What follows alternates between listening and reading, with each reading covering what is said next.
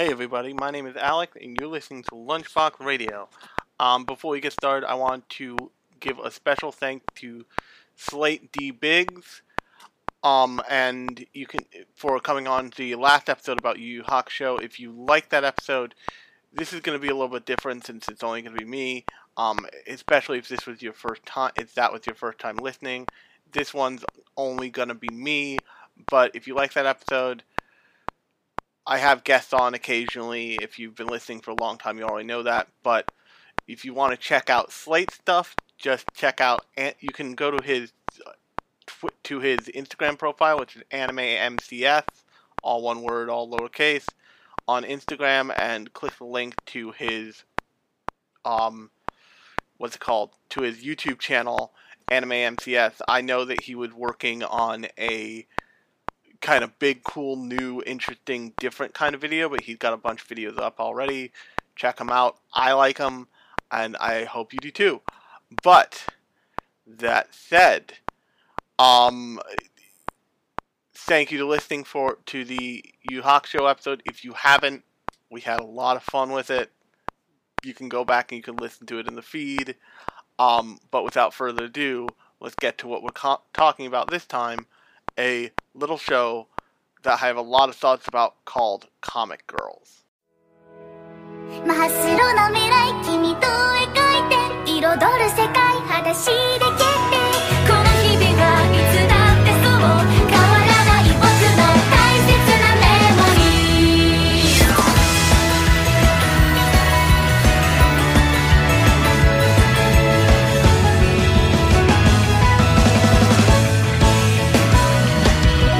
なんでだろう意識してるわけじゃないのにどうしてかいつも見つめていた君の背中朝日が差し込む部屋でつぶやいたI love you いつかなれるかな僕のやりたいことはなんだろう不安で自信が持てない時も君は何回だって何回だって眩しく光る真っ白な未来君と描いて彩る世界裸足で蹴って昨日より明日より今を作り出そうきっと悔いのない青春の一歩踏み出せるよ君のくれた小さな粉雪がいつか輝けるように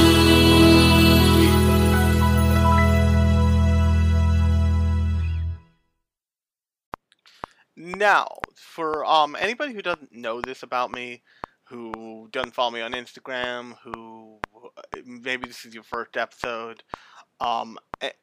any way that you don't know about me, I am a trained animator and trained cartoonist, which means that all the stuff I'm not practicing either of those, but I went to school very early on before college to learn, end to end what those things entail, meaning animation and cartooning. The reason why this show is called Lunchbox Radio is because way before computers were advanced enough to handle hand animation really easily by themselves, there was a little device called a lunchbox, and that thing was basically think of it as a VCR slash like camera to TV interface kind of thing. And so what you would do with a lunchbox is you would have it hooked up to what's called a capture station, which in traditional hand animation means there is basically like a cutting board looking thing, a big like metal pole arm, and then like a tee-off with some sort of camera. I think it was like probably a Canon digital camera hooked up to it, and then like bypassed out into what was called a lunchbox. And so what you would do with a lunchbox is you take your hand animated cells, meaning printer paper with a very special peg bar hole punched out of it, and you would put that on the peg bar, which a peg bar is, you can get normal circle ones that are 3 circles, but animation peg bars are like oval, circle, oval, and the oval's on the outside and the circle's in the middle. And you would put those on one at a time, take a picture, take it off, put it upside down, and many times you would write numbers in the bottom corner on the back, so you could keep them all in order, but the numbers wouldn't show. Lots of people just write the numbers and info on the front, because usually this stuff is used for testing.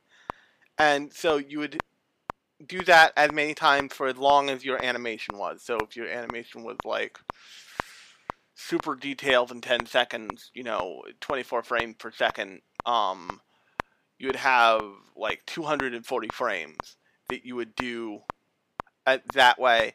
And then you would, on the Lunchbox, you'd be able to hit the play button and it would play your animation on the TV. And at this point, we weren't even using flat screen TVs. It was straight up like the old TVs, what you would look at in like grade school. But that gives you an idea of how much I know about animation as a medium and as a art form. In addition, I was trained as a cartoonist in the same school. I went to SVA for both of these things. This was pre-college. And if you know anything about pre-college in SVA or in any other like New York City art school, you know that basically they are training you the same way they train a college student to go out and work in these professions. It's just you're a high schooler, basically. You are taking college level classes in those things. So when I say I'm trained as an animator or I'm trained as a cartoonist, I mean that for real, not just for like, oh, haha, it's fun. No, I have done those things, A to Z in their completion in my life, and I know how to do them.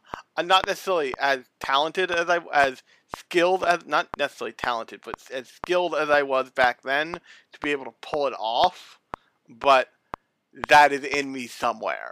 And I am also trained as a cartoonist, and what that means is I know the ins and outs of creating an actual full comic book, which is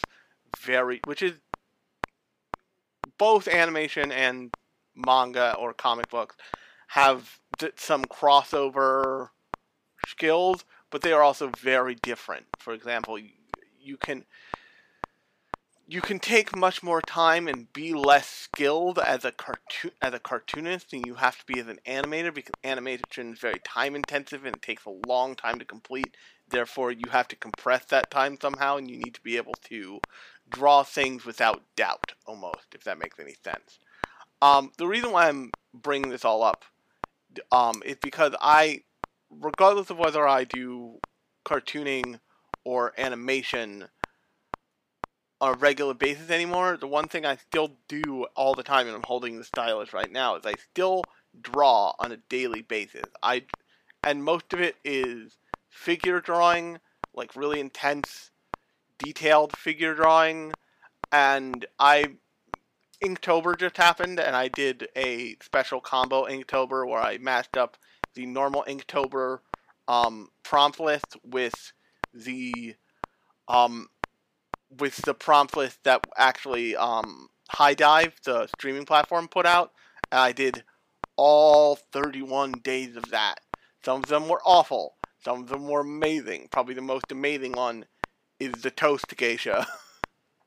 Which, if you don't know what I'm talking about, you can go see the Toast Geisha on my Instagram feed, which is, I think, at Alex Holt Cohan on Instagram. But the Toast Geisha is the best. The Toast Geisha is like a pinnacle moment for me, actually. But my point is that I draw every day. I draw in a way that would suggest that it could be my profession, but it's not. It's very much not, because in college, I transferred out of my college's animation program into my college's graphic design program because I want to sleep in a bed and not on a floor in a sleeping bag under my desk. Which I know is a thing that animators do a lot, even in America. But that said, I have a fascination with depictions of modern cartoonists and animators and all that. My favorite episode of Golden Boy is the last one when he goes to work at the animation studio. I freaking love Shirobako as a show. There is a place in my heart. It's not like a big place or a significant place for shows like Bakuman, and most of that is because Bakuman does a lot of fucked up things, like a lot of fucked up things over the course of telling a story that's essentially propaganda for Shonen Jump of, please, we need fresh meat, we need more blood in the industry. Ichiro Oda's gonna die one day, and then what the fuck are we gonna do? What are we gonna do when he dies before finishing One Piece? Which, I'm not saying it's gonna happen, but it's a possibility, being the way his, like, story arcs seem to work and go on forever. What are we gonna do? Like, and the other thing is that the stuff that they've incorporated lately, like Dr. Stone and My Hero Academia and Black Clover, are evolutions of the shonen battle formula, basically. They aren't extreme. They are, in My Hero Academia's case, it's like a perfection of everything the shonen genre can be. In Dr. Stone, it's more of a, like, it's a thought experiment of, like, what does shonen look like with, like, these sets of trappings and these sets of main characters. And in Black Clover's case, it is all the things that you think should combine to make a good shonen action show, but somehow it's terrible. And my point is that Bakuman, Bakuman's goal as a show is to get you to animate, to draw manga for Shonen Jump, basically. And it also, but the way it goes about it is it gets a little weird and, like, sexual and not cool. But so enter our subject today, Comic Girls, and the reason why I gave all that in the beginning is because it all pertains to Comic Girls. So if you haven't seen Comic Girls yet, I wouldn't blame you. It was from the spring 2018 season, so just last year. I know we're almost to the end of 2019, and time is a fucking construct, and you know, the world is falling apart, and that makes time feel like it's forever.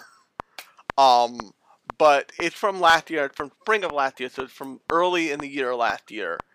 And what it seeks to do is it seeks to show you something that is really actually not unique, but not something that shows are often interested in. And that, what I mean by that, is it seeks to show you, and I'm sure as soon as I say this, people are going to pop back at me with like 9 million examples of just this, but it seeks to show you young mangaka who've already moved past the point of like the first attempt, and who are no longer, not necessarily struggling, but no longer like pushing, like have to push themselves to like achieve the next goal. They're all the girls that you meet in this who are mangaka are serialized manga artists. The best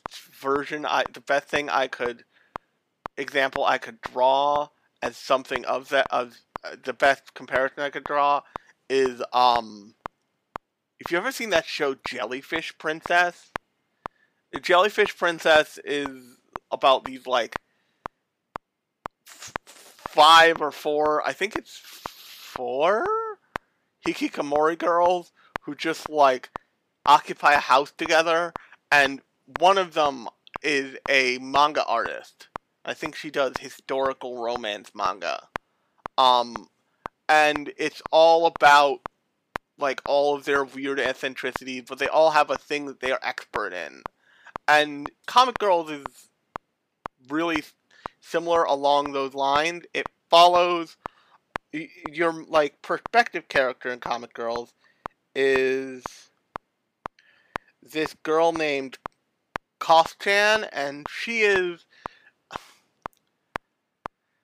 basically, they give you the idea that she's doing this like teenage romance manga, but it's not going well. Like the way that they have these reader surveys all the time in manga magazines, and that's how they gauge popularity of a thing. And now they can even gauge it with what chapters are read, because you have companies like Jump, where they've done, at least in America, at least in digital form, they've done away with the idea of the physical magazine that you get every week. In fact, I don't think you can anymore. I have like from 3 or 4 years ago to the last one they ever published.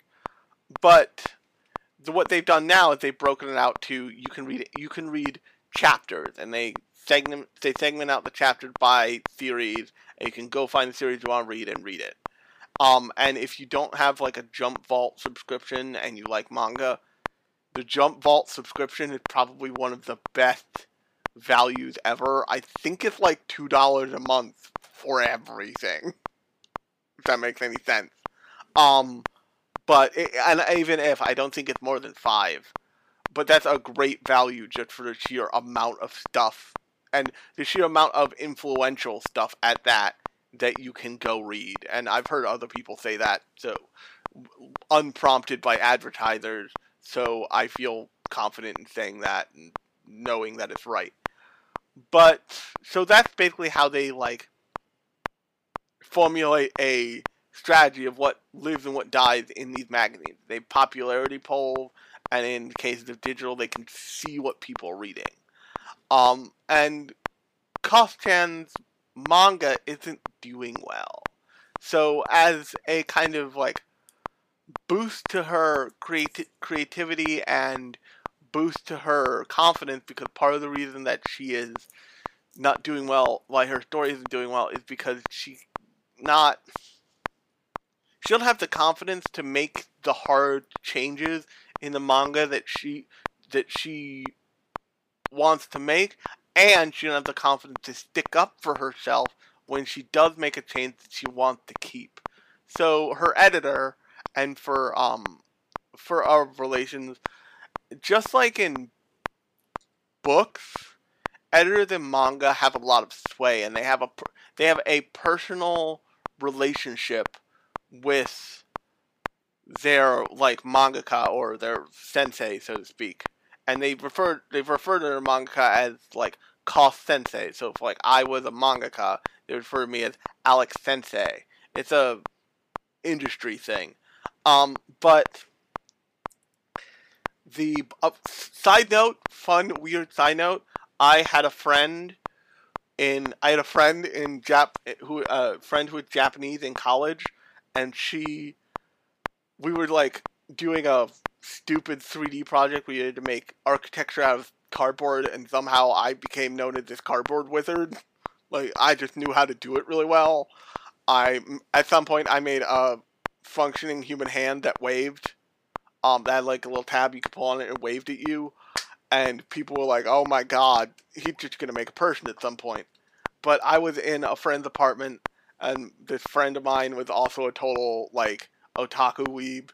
And I was explaining to my friend who I'm still friends with, and this other woman, like, this is how you do this, like, this is the way you would manipulate this to get this result.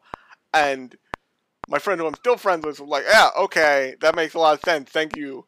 But my other friend was like, thank you, Alex Sensei, and it broke my, like, longtime otaku friend's whole soul, He was just like, oh, Alex is living the dream. But that's really the only time I've ever been called sensei by another human. And it was mostly that girl, fucking with my other friend. I'm convinced. And seeing if she could get a rise out of me. And which I did like look at, I'm like, yeah, don't do that again. That seems creepy. But anyway, so that's what's like a convention. So Carlson's editor basically says, why don't you move into this all-female dormitory of mangaka? And so Carlos moves in as kind of the bottom rung of the ladder of this like set of other mangaka. And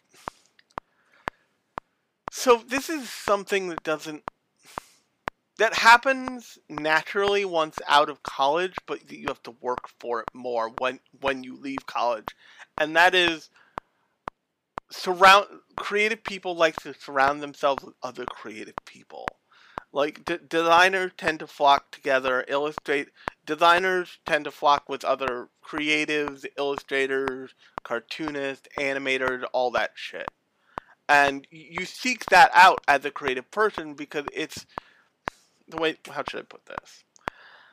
It's important as a creative person to have other informed, skilled, creative people to bounce ideas off of and talk to and get feedback from, because why you as a creative person can continue to evolve and continue to be, skilled and gain more skill and talent as a like solitary person just working away. While that's true, it's also important to have other input, have other how should I put this? To have other influence. And the internet has changed this a lot. I follow a lot of illustrators on Instagram. I look up tutorials on YouTube, all that stuff. But I also do talk to other artists, talk to other creators. That my episode last week about Yu Yu Hakusho was born out of me and Slate going back and forth on Instagram Messenger about like anime and talking about anime and like getting into it. He would like catch slip-ups I made. I would compliment him on videos and be like, maybe you could do this differently. And that eventually led to me thinking like, hey, maybe I should just have him on the podcast. And I asked him, he was like, yeah, totally. And we nailed down a day. Pretty late in the game, we figured out that we were on different timetables, which is hilarious. Or we were on different time zones, rather. But, that being creative and thoughtful people, being around other creative and thoughtful people is an important part of a creative pursuit, so to speak. You can't exist without it, but there is so much benefit to existing with it, and there is more benefit to existing with it than harm of being without it, if that makes any sense. Of existing with it, if that makes any sense. And so it's not uncommon for, animators to live together. There's a project called the Animated Dormitory Project. It's not uncommon for cartoonists or designers or any kind of creative pursuit to be really close and connected to each other. And form that kind of community. But in this case, it serves a dual purpose because Chan needs to get better as an artist and a storyteller, so her editor makes arrangements for her to move in with these other cartoonists. And what you see is you see the kind of lifestyle of mangaka and of young mangaka and of mangaka of all ranges, meaning like mangaka who are using a pen name and who are immensely successful, but never have public appearances because they just don't want to deal with it. They're a fucking teenage girl. I get it. You see mangaka who have, like, also immensely popular things, but they haven't used this. While they use a creative name, it doesn't function like a pen name because they're out there. You see, there's an episode early on where where a side character, one of Kos's roommates,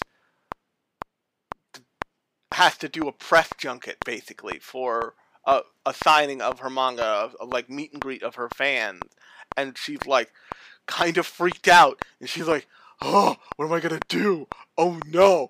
And then she like calms down, and it goes really well, and she like meets someone who's like life she changed, and she's like, "Holy shit, this is cool," and she's really glad she did it. And I want to make a distinction between Comic Girl and Bakuman, because I think they could really easily be like, well, it's just like a Yuri-based Bakuman. That's not really what it is, because Bakuman is done with all the. It's a story about budding manga writers.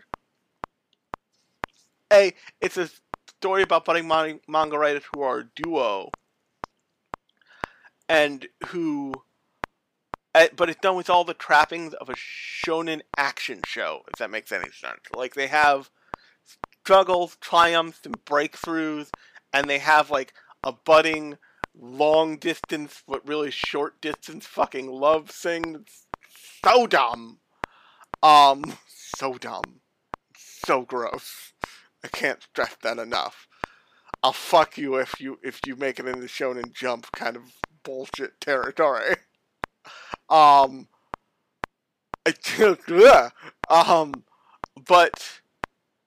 Comic Girls is more about the singular artist and their pursuit of making a successful manga and making that a career at a really young age. And to some extent, making that successful, you don't meet, in the main cast, there's not a character who's a manga artist who hasn't already made the leap into being published. They are all published. We're not seeing them at the beginning of the career. We're seeing them somewhere in the middle. And that's really important because, how should I put this? In the way that the old joke goes, what happens after rom-com, and people say porn, there's a tendency to want to focus on the beginnings of things, and not so much on the end or the middle. Some stuff subverts this in an interesting way by showing you something closer to the end first, and working its way up to that. That's what Boruto does. Some talk about what the final conclusion is. That's what My Hero Academia does. Some aren't concerned with if they get there ever or not. That's what Bakuman ultimately does. I don't think the anime doesn't. I didn't keep reading the manga because it was boring, and the anime gets to the gross shit so quickly that you're like, ugh! And I don't think it lasted for long enough for you to be like, whoa, this concluded in a satisfactory way. But a good example of showing people who are successful already on some level is actually a show called Paradise Kiss. I've talked about it previously in this podcast, but that shows real people who work in fashion and who are successful, and it focuses on a character who is getting into modeling. It focuses on Yukari, who is becoming a model and having some success, and then at the end of the show, at the very end of the show, you see that she is a like really successful high fashion model. But all around the edges, it shows you what it could look like to be a working creative person in fashion, and I find that really interesting as a like backdrop to that whole thing. Like you meet Miwako's older sister Mikako, and you see that she's a very successful very commercial designer. George as a character is very clearly going to be successful and very clearly already successful. Even if it's because he, is born from like fucked up super rich money. You meet the professors at Yasagaku Academy who are all working in the fashion industry along with being professors. In that way, it is a lot like the Fashion Institute of Technology, a school in New York that is solely devoted to like the pursuit of and rearing of fashion talent. But the thing with FIT is it only allows you to be a professor there if you work in the industry. So it prefers you to have worked in the industry for some period of time before you are an instructor. So I have an old family friend named Vincenzo who worked in fashion merchandising for eons. He ended up teaching with actually my mother at a different school, but now because he has experience A as a teacher and B as a fashion merchandiser, I believe he's the head of the fashion merchandising department at FIT. But you meet those kinds of characters all along the way in Paradise Kiss. And who you're focusing on in Comic Girls is, once again, they're not starting their career. They're somewhere in the middle. Now, granted, they're probably somewhere early on, hopefully, but they're somewhere in the middle somehow. And you see Koss-chan like come out of her shell and become a better artist from living with other artists and seeing that like they have to go on a trip to like basically Fancy Dick Blick. Actually no, I think they go to Sunshine 60 or some equivalent because they have to go and like buy new equipment. And so the other thing that's different from this about other shows about animators or cartoonists is, and Shirobako does a really good job of this, there's no illusion that they're not living in the 21st century, if that makes any sense. Because can you still do a manuscript by hand and, draw it on paper? Yes. But I just got done at the beginning of this whole thing talking about drawing every day. Now the truth is, I don't draw on paper because quite honestly, I have behind my chair in my like viewing room / studio / bedroom situation, I have 20 years of sketchbooks. Meaning I have bought thousands of dollars of sketchbooks. I have gone through thousands of dollars of paper drawing in my life already, and I'm only 30.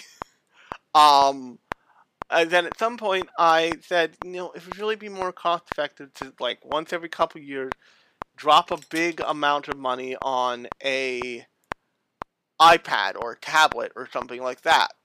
And once I started doing that, the way I drew changed. The kinds of things I could draw changed. Now, much like the Toast Geisha, I don't finish a drawing without coloring it first. And that like totally changes the way I draw and the way I think about drawing and the way I process drawing.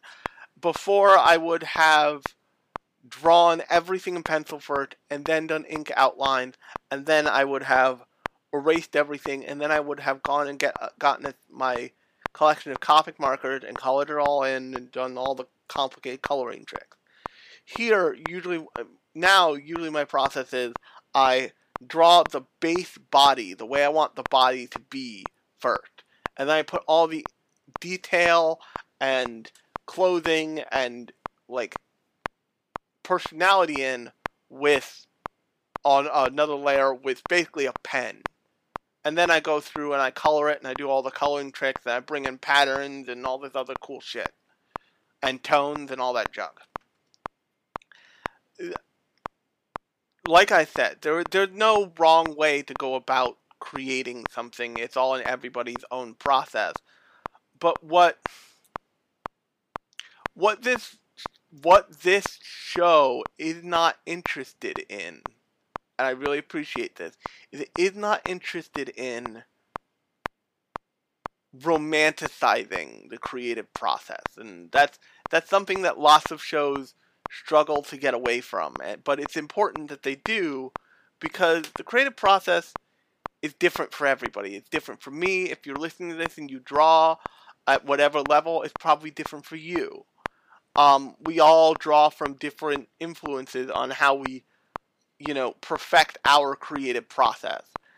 And in Kaos Chan's case, she uses a really, and I looked them up, a really pretty expensive, but also very state-of-the-art personal drawing tablet. And that's a tablet that's equipped with like Photoshop and all that shit, but it doesn't need to be attached to a computer work. It's its own thing. It's basically a Microsoft Surface, but without a keyboard. There's another character I think one of the other characters uses something along the same line. Another person uses a tablet. I think another person uses straight up like a tablet on a computer screen. And then the supporting character, who's a like rock star action manga artist, she does everything by hand. She has like small croquis and action figures and all this other shit. And it's interesting because you see Kaos Chan learning from all of these other artists and seeing the way they do things and adapting it. That's the way a real artist works. So I keep coming back to Bakuman because when compared to Bakuman, in kind of every way, Comic Girls is a better show. It's a better show about relationships, certainly. It's a better show about creativity and about the like act of creating a commercial product. Because the thing that most people don't get about any creative pursuit that ends with a product you buy is the people who are successful are the people who can mold their creativity into a product, who can focus it into a product. Say what you will about Kanye West, his end product may not be very good all the time, but he eventually, forces the beam to focus it at a point, and that creates a product that he can sell.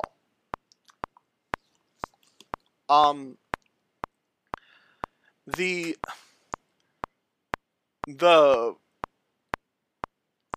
character, the cast in Comic Girls create viable commercial products. And if you're like, Alex, that's not true, take a look at the hit song Old Town Road. That one song of the year at, I think, like Country Music Awards or something. But Blake Shelton's, and that's done by Lil Nas X, and that is done, who's traditionally a hip hop artist, but he created this like masterful country like swagger song. But the top single, which is a different thing, I don't know how, is Blake Shelton's God and Country. Now, if you know anything about Blake Shelton, he's on The Voice, he's dating Gwen Stefani. On some level, the like country boy thing can't all be real. But he, as an artist, as a professional artist, knows what sells, and he writes what his fan base will buy. That's different than Lil Nas X as a creative person coming up with a product that explodes, generally from TikTok, because of TikTok, basically. Well, not only because of TikTok, but that's what took off first. And there has to be a marriage between a bunch of things and creativity to produce that product.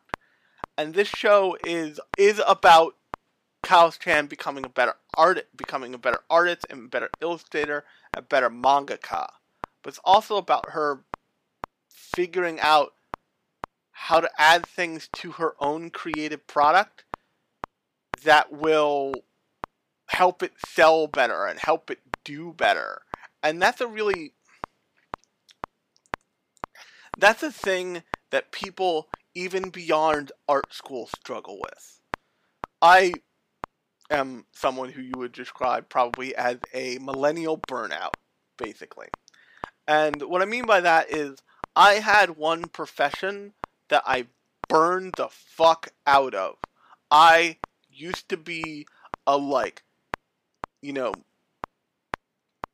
big shot graphic designer in the New York City, freelance graphic designer scene. I worked for big department stores, big companies, big advertising agencies. I was the, to give you an idea, I was the,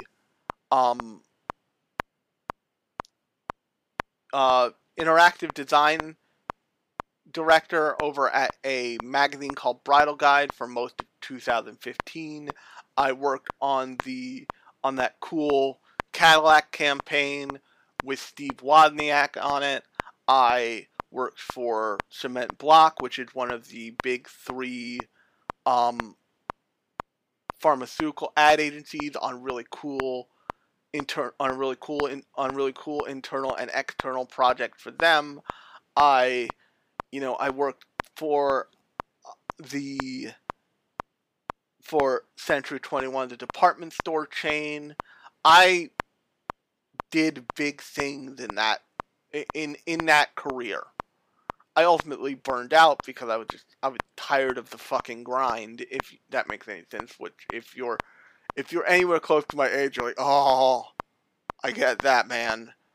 But basically, I sold my I sold my skill and talent, but mostly my skill as a creative product and as a solution to people's problems. But the thing I did that lots of people of my ilk didn't do is I didn't turn down jobs because they weren't sexy. I turned down jobs because maybe I wasn't right for them, or they weren't right for me for some reason. Lots of time constraints and bullshit. But I made a lot of my money doing what they call production work, which is basically shoring up other people's work and following through on the concept on a mass scale so it gets out the door. And oftentimes, freelance designers, the reason they get into freelance is because they want to do whatever they want. But the problem that happens a lot of time is whatever they want doesn't end up paying the bills. So when you see a show like Comic Girls about working mangaka, it's not just that they're doing what they love that's part of it. It's that they're doing what they love and also paid their bills. Because at the end of the day, Kao Chan's manga may not be doing that well, but it's doing well enough for her to afford a $300 to $800 personalized drawing tablet that she can carry around with her. And that's not nothing. That's really not nothing. It's doing well enough for them all to afford their own rent payment every month.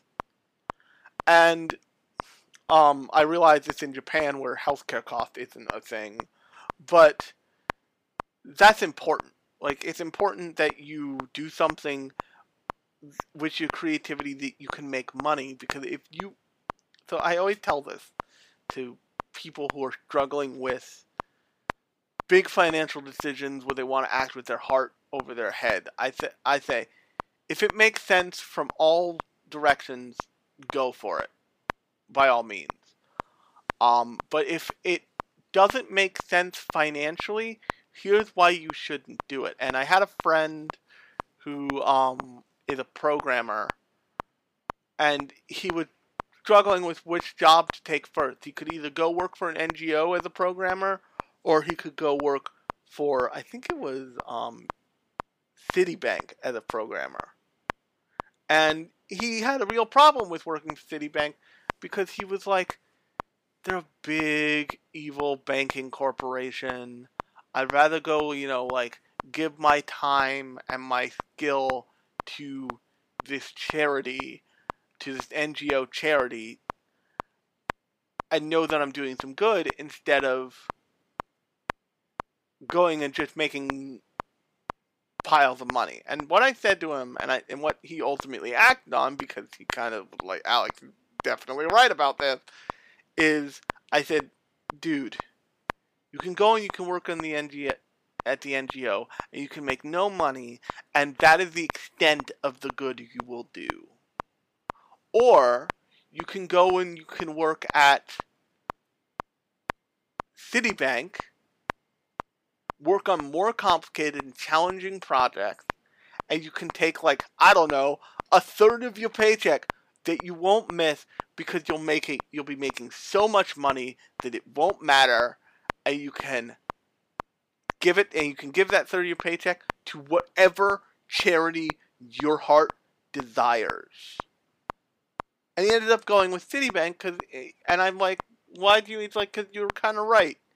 I can make piles of money and just donate part of it and spread the good around better than if I was working at an NGO, making enough for like a shitty apartment and ramen noodles. And hilariously, he broke his arm skiing like a month into that thing, and just his life became like fucked up because of that.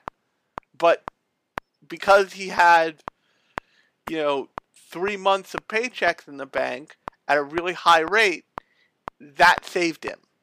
That got him to the next stone. And basically the principle I pose there is, if you as a creative person don't figure out how to take care of yourself somehow, your skill and your ability, not even your talent, your skill and ability will be wasted because you won't ever be able to get to the point where you're using it effectively.